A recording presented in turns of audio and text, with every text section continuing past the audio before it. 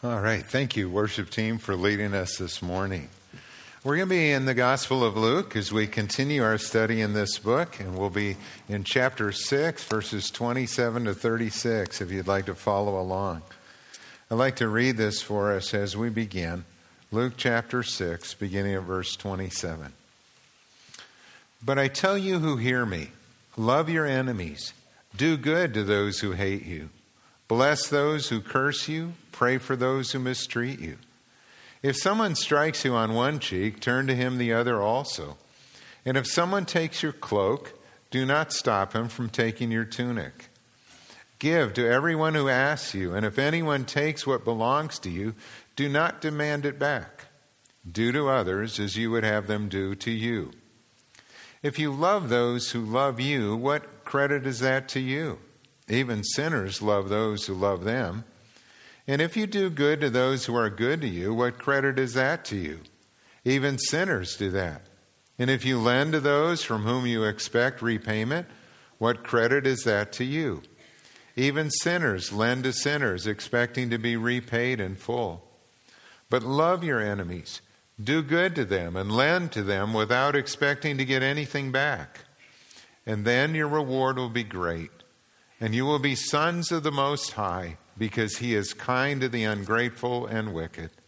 Be merciful, just as your Father is merciful. Let's pray. Father, as we come to this particular passage of Scripture, it is one that we need to hear, but it is also quite challenging for us. We think about these statements that Jesus made, and they are just so different than what the world around us would say. Jesus, help us to love like you do. Help us to understand what it is you want us to do in response to this word. Amen. Well, I want to start this morning by actually talking a little bit about a conference that 8 people from our church attended this week. We were at the North Central District Conference. The Evangelical Free Church is divided into 17 districts around the country. And we are in the one that's basically the state of Minnesota. We were there to elect a new district superintendent, which we did. His name is Brian Ferrone, and you can see a picture of him here. Brian is going to be coming from California. He's married, has 2 children that are 17 and 15, so this will be a challenging time for them to move, changing schools and all of that. And you can pray for them. Coming into a new district, he's really excited. He seems to be very gifted and capable, has a lot of energy, and I look forward to meeting him. But it is always a challenge, if you will, when you move from one part of the country to another to get to know the people and the culture, and not only that, maybe the climate in this area, coming from California as well. But he is excited about it. And then at the conference, we also heard 3 messages from our president, Kevin Kompelin. And Kevin was elected a couple years ago at the EFCA conference, and he was the speaker today talking about the church today and tomorrow.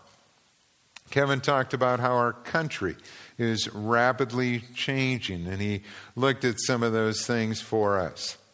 Well, Kevin grew up in Thief River Falls, Minnesota, about 30 miles from where I grew up.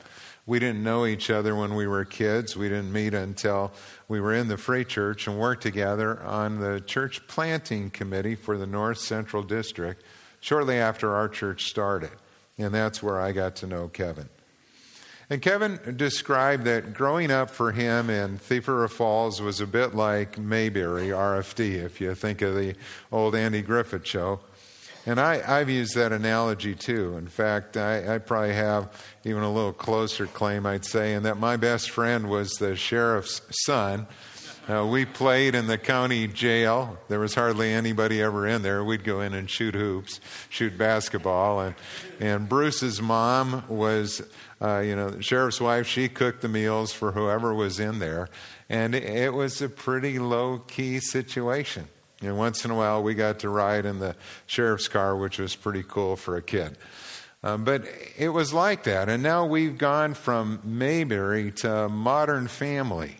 You know, our world has changed. Our world is redefining the traditional understanding and norm of marriage being one man and one woman to something else. Now, we are seeing Christianity being pushed more toward the margin. There was a time when everybody agreed that the Ten Commandments were a good thing and that God's Word was a good thing, and this is how we should live and treat one another, but that is changing. And there are people in our country today who think that, if we just didn't have religion at all, we'd be a lot better off. Let's just get rid of all of it.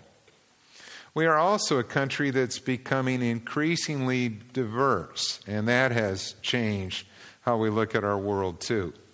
If you think about Minnesota, I was looking back on some statistics, and in 1960, only 1% of the people in our state were people of color. And most of that were Native American Indians who were living within the borders of our state. That had grown to 9% by 1999. And today, or let's say 2015 data, 19% of the people in our state are now people of color. And they are coming from literally all over the world, it seems, to the United States and to our state as well. In fact, the demographers tell us that by 2040, about 40% of the people living in the metro area will be people of color coming from different ethnicities around the world. Now, that's a huge mission field. I mean, the world is coming to us, and we have an opportunity to bring them the gospel. And it's not just the metro area that is experiencing this. We heard stories from communities like Wilmer or Austin or Worthington or St. Cloud or even Pelican Rapids, where there are now large populations of Hispanics, Somalian, Liberians, Muslim communities that are moving in to these different areas as they find jobs and work. And Kevin's question for us was, how will we reach them? How will we share the gospel with the people who have little or no knowledge of the Scriptures or of the gospel? A world that is increasingly diverse, a world that is indifferent sometimes to the church and at other times even hostile toward the church. How will we reach them? Well, the passage that we're going to look at today talks about loving our enemies, and I am not suggesting that these different immigrant communities are enemies. They are not. That's not what I'm trying to say here.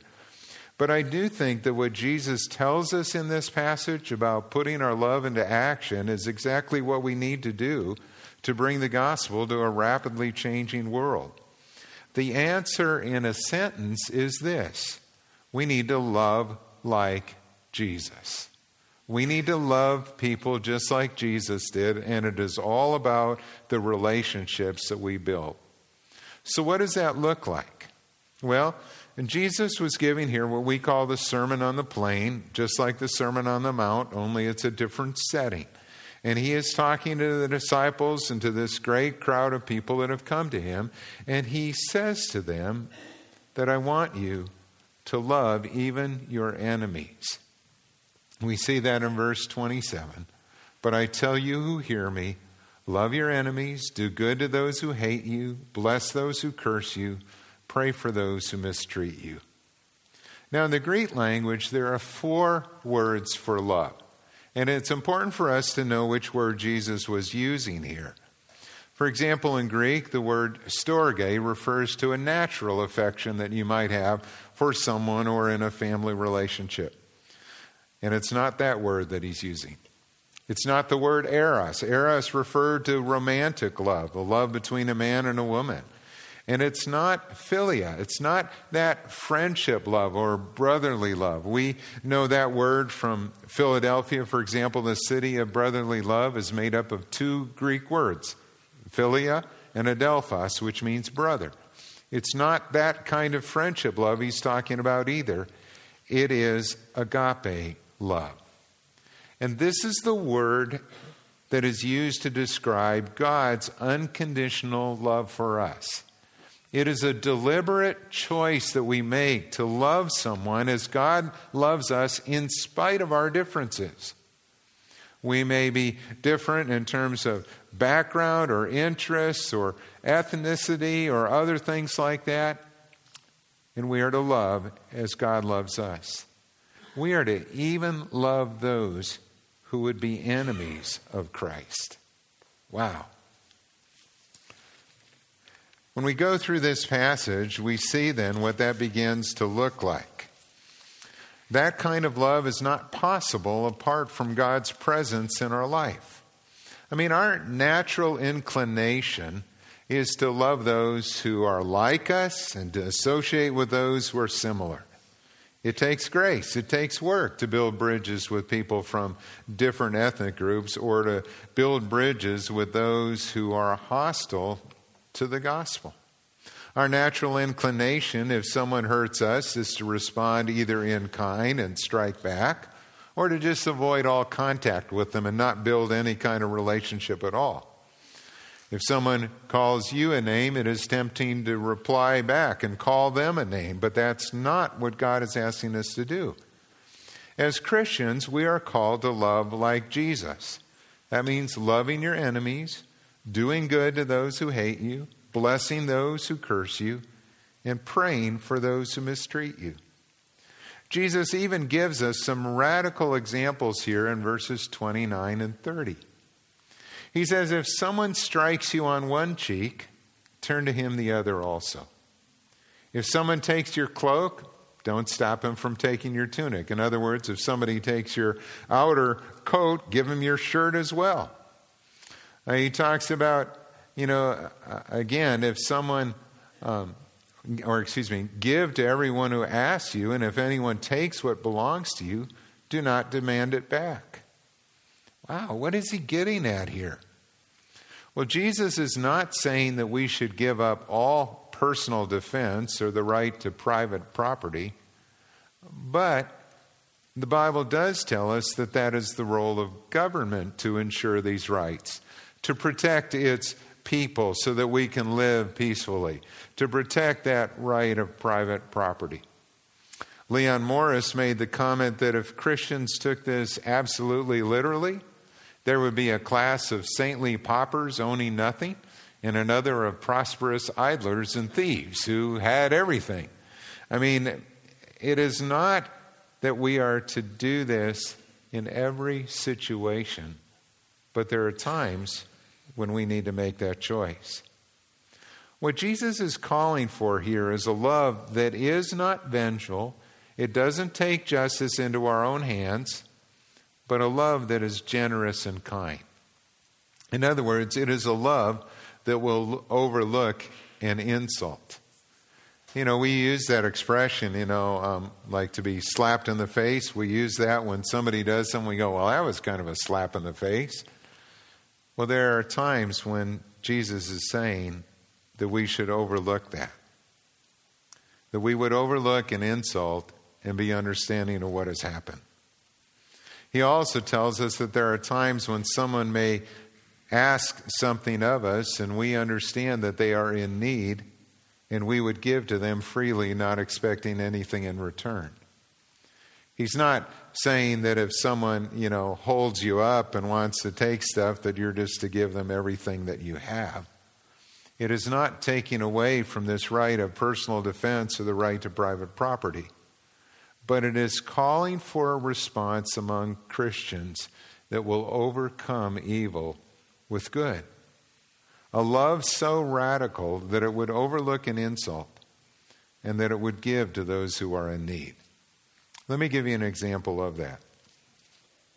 Some of you probably saw the movie 42 when it came out about Jackie Robinson. Well, prior to that, in 1950, there was actually a movie called The Jackie Robinson Story where Jackie Robinson played himself. He was the first black athlete in the modern era to play professional baseball. And he broke that color barrier, but it was not easy at all. He had to show patience, courage, and self-control in the face of relentless adversity. In both of those movies, there's a scene where Branch Rickey, who is the owner of the Brooklyn Dodgers, calls in Jackie Robinson. And he tells him that he wants him to try out for the team. I'd like you to play for the Brooklyn Dodgers. You are that good. But here's what I want to ask you.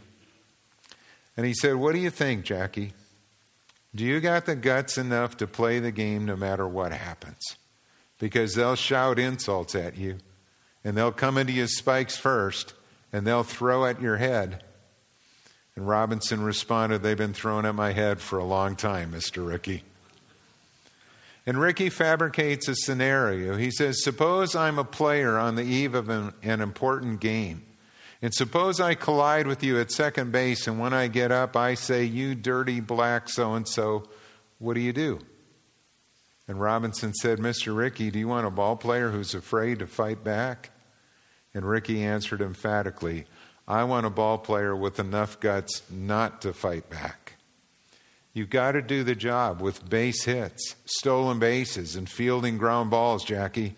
Nothing else will win. Now say I'm playing you in the World Series and I'm hot-headed and I want to win the game. So I go into your spikes first. You jab the ball in my ribs and the umpire says out. But all I can see is your black face, and that black face is right over me. So I haul off and punch you right in the cheek. What do?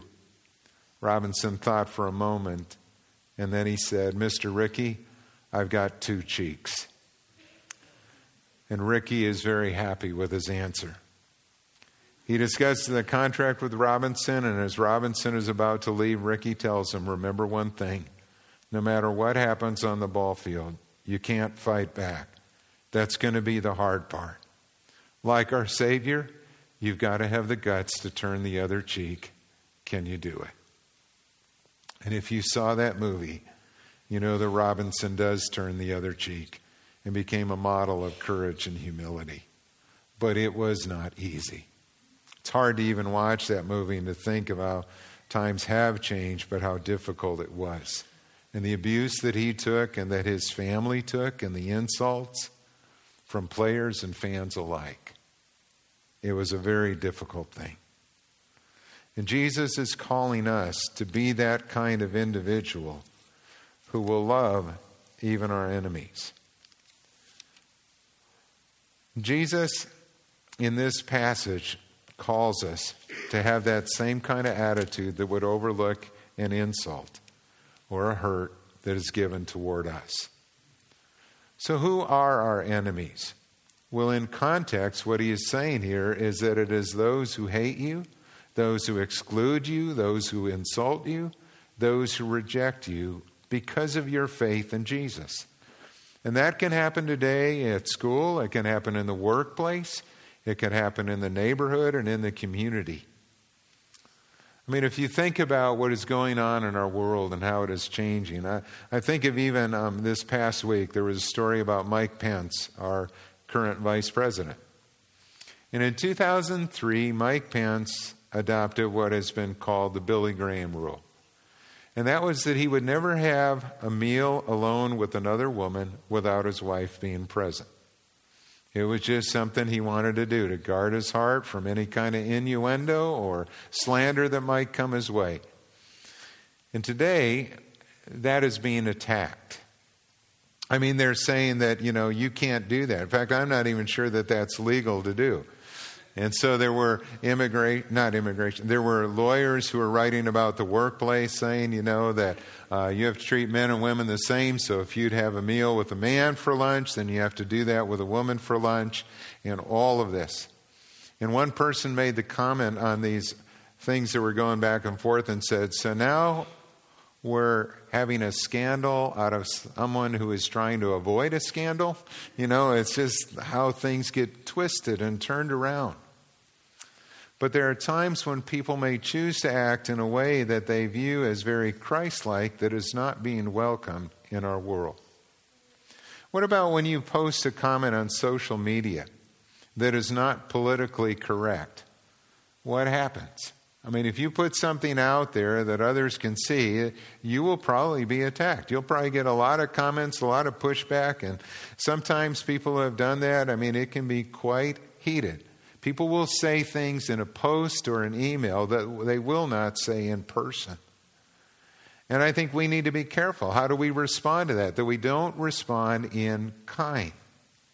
Tim Allen, the comedian, recently shared how hard it is to be a conservative in Hollywood and to still find work. I mean, the only reason he has had a television series is because he's got a good reputation. He has done this before. But there is enormous pressure on him to conform to what Hollywood views as politically correct. And if you are outside of that norm, you may lose your job. Sometimes students in school or the university will feel pressured not to say what they believe because they feel like if they do that, their teacher or professor may give them a lower grade. I was talking with a pastor this week at our conference, too, about Princeton's decision to withdraw this award from Tim Keller that they were going to give him. And this pastor said, I was personally offended by that. Because if that is the way they feel about him, then that's how they feel about me. So how do we respond when we feel attacked? How do we respond when we feel insulted or put down because of our faith in Christ? Do we respond with insult for insult, or do we give a blessing instead? I love these words from 1 Peter 3. Peter said, don't repay evil with evil or insult with insult. He's getting this right from Jesus. On the contrary, repay evil with blessing, because to this you were called, so that you may inherit a blessing. For whoever would love life and see good days must keep his tongue from evil and their lips from deceitful speech. They must turn from evil and do good. They must seek peace and pursue it. For the eyes of the Lord are on the righteous, and his ears are attentive to their prayer. But the face of the Lord is against those who do evil. That last verse, that's why we do this, because the eyes of the Lord are on the righteous, on those who choose to live this way. And his ears are attentive and hear their prayers. But God is opposed to those who do evil. We are to love like Jesus. And secondly, he calls us to do good, to let our love show in good deeds. In verse 31, he said, do to others as you would have them do to you. It's the golden rule. It's that rule that was once commonly understood by everybody in our culture, that this was a good thing to do. But now even in that area, there's pushback. And there's people who think that this is not a good thing to do. There's a book that was written that's being talked about called Against Empathy.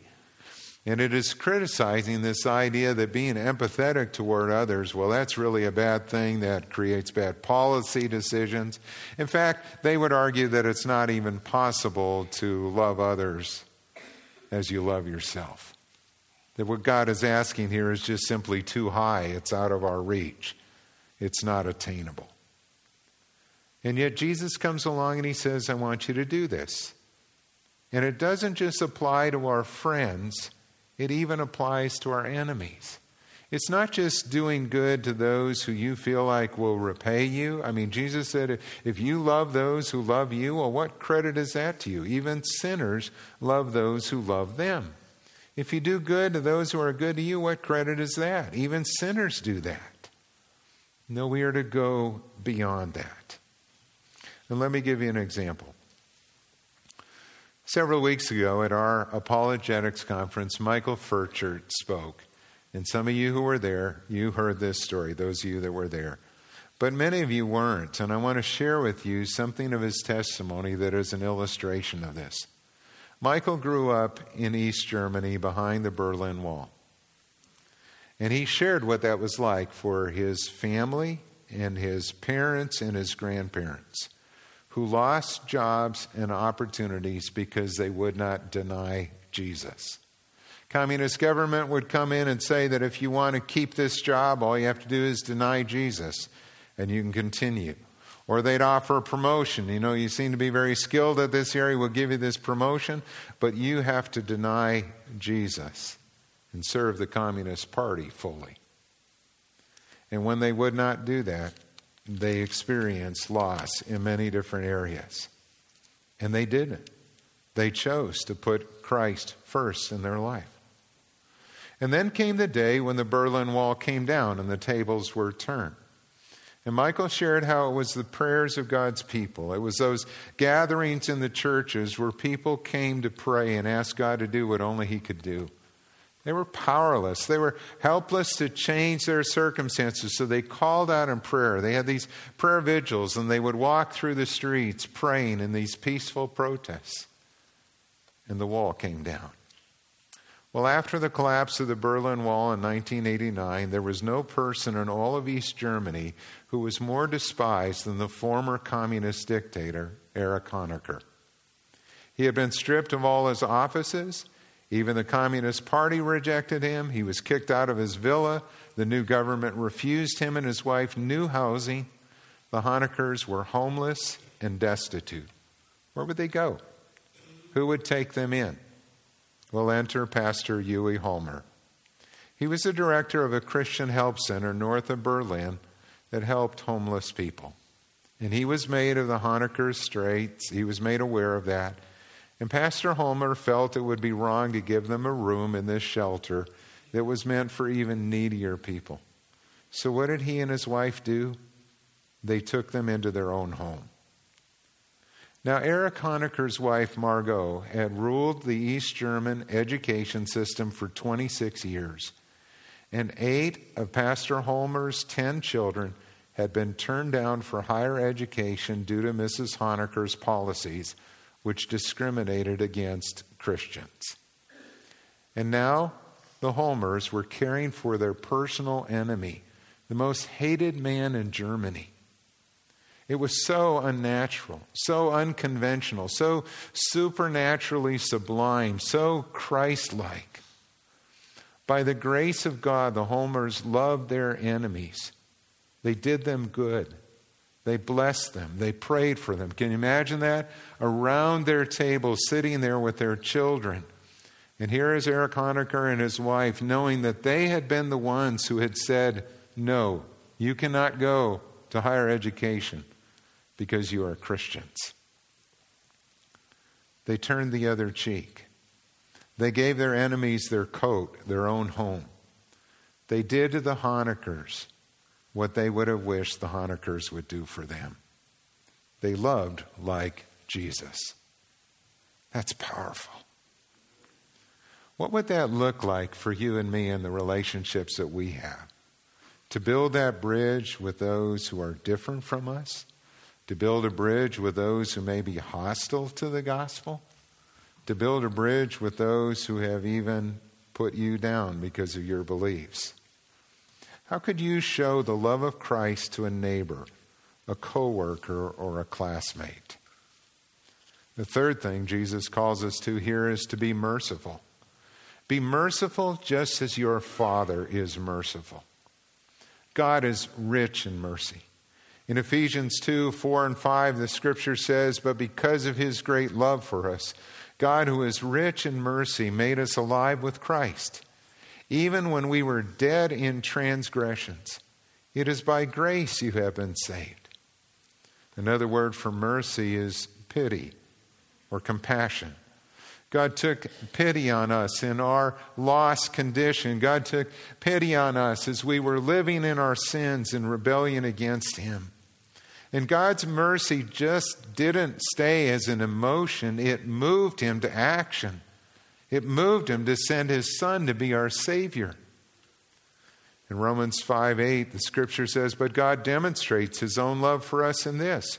While we were still sinners, Christ died for us.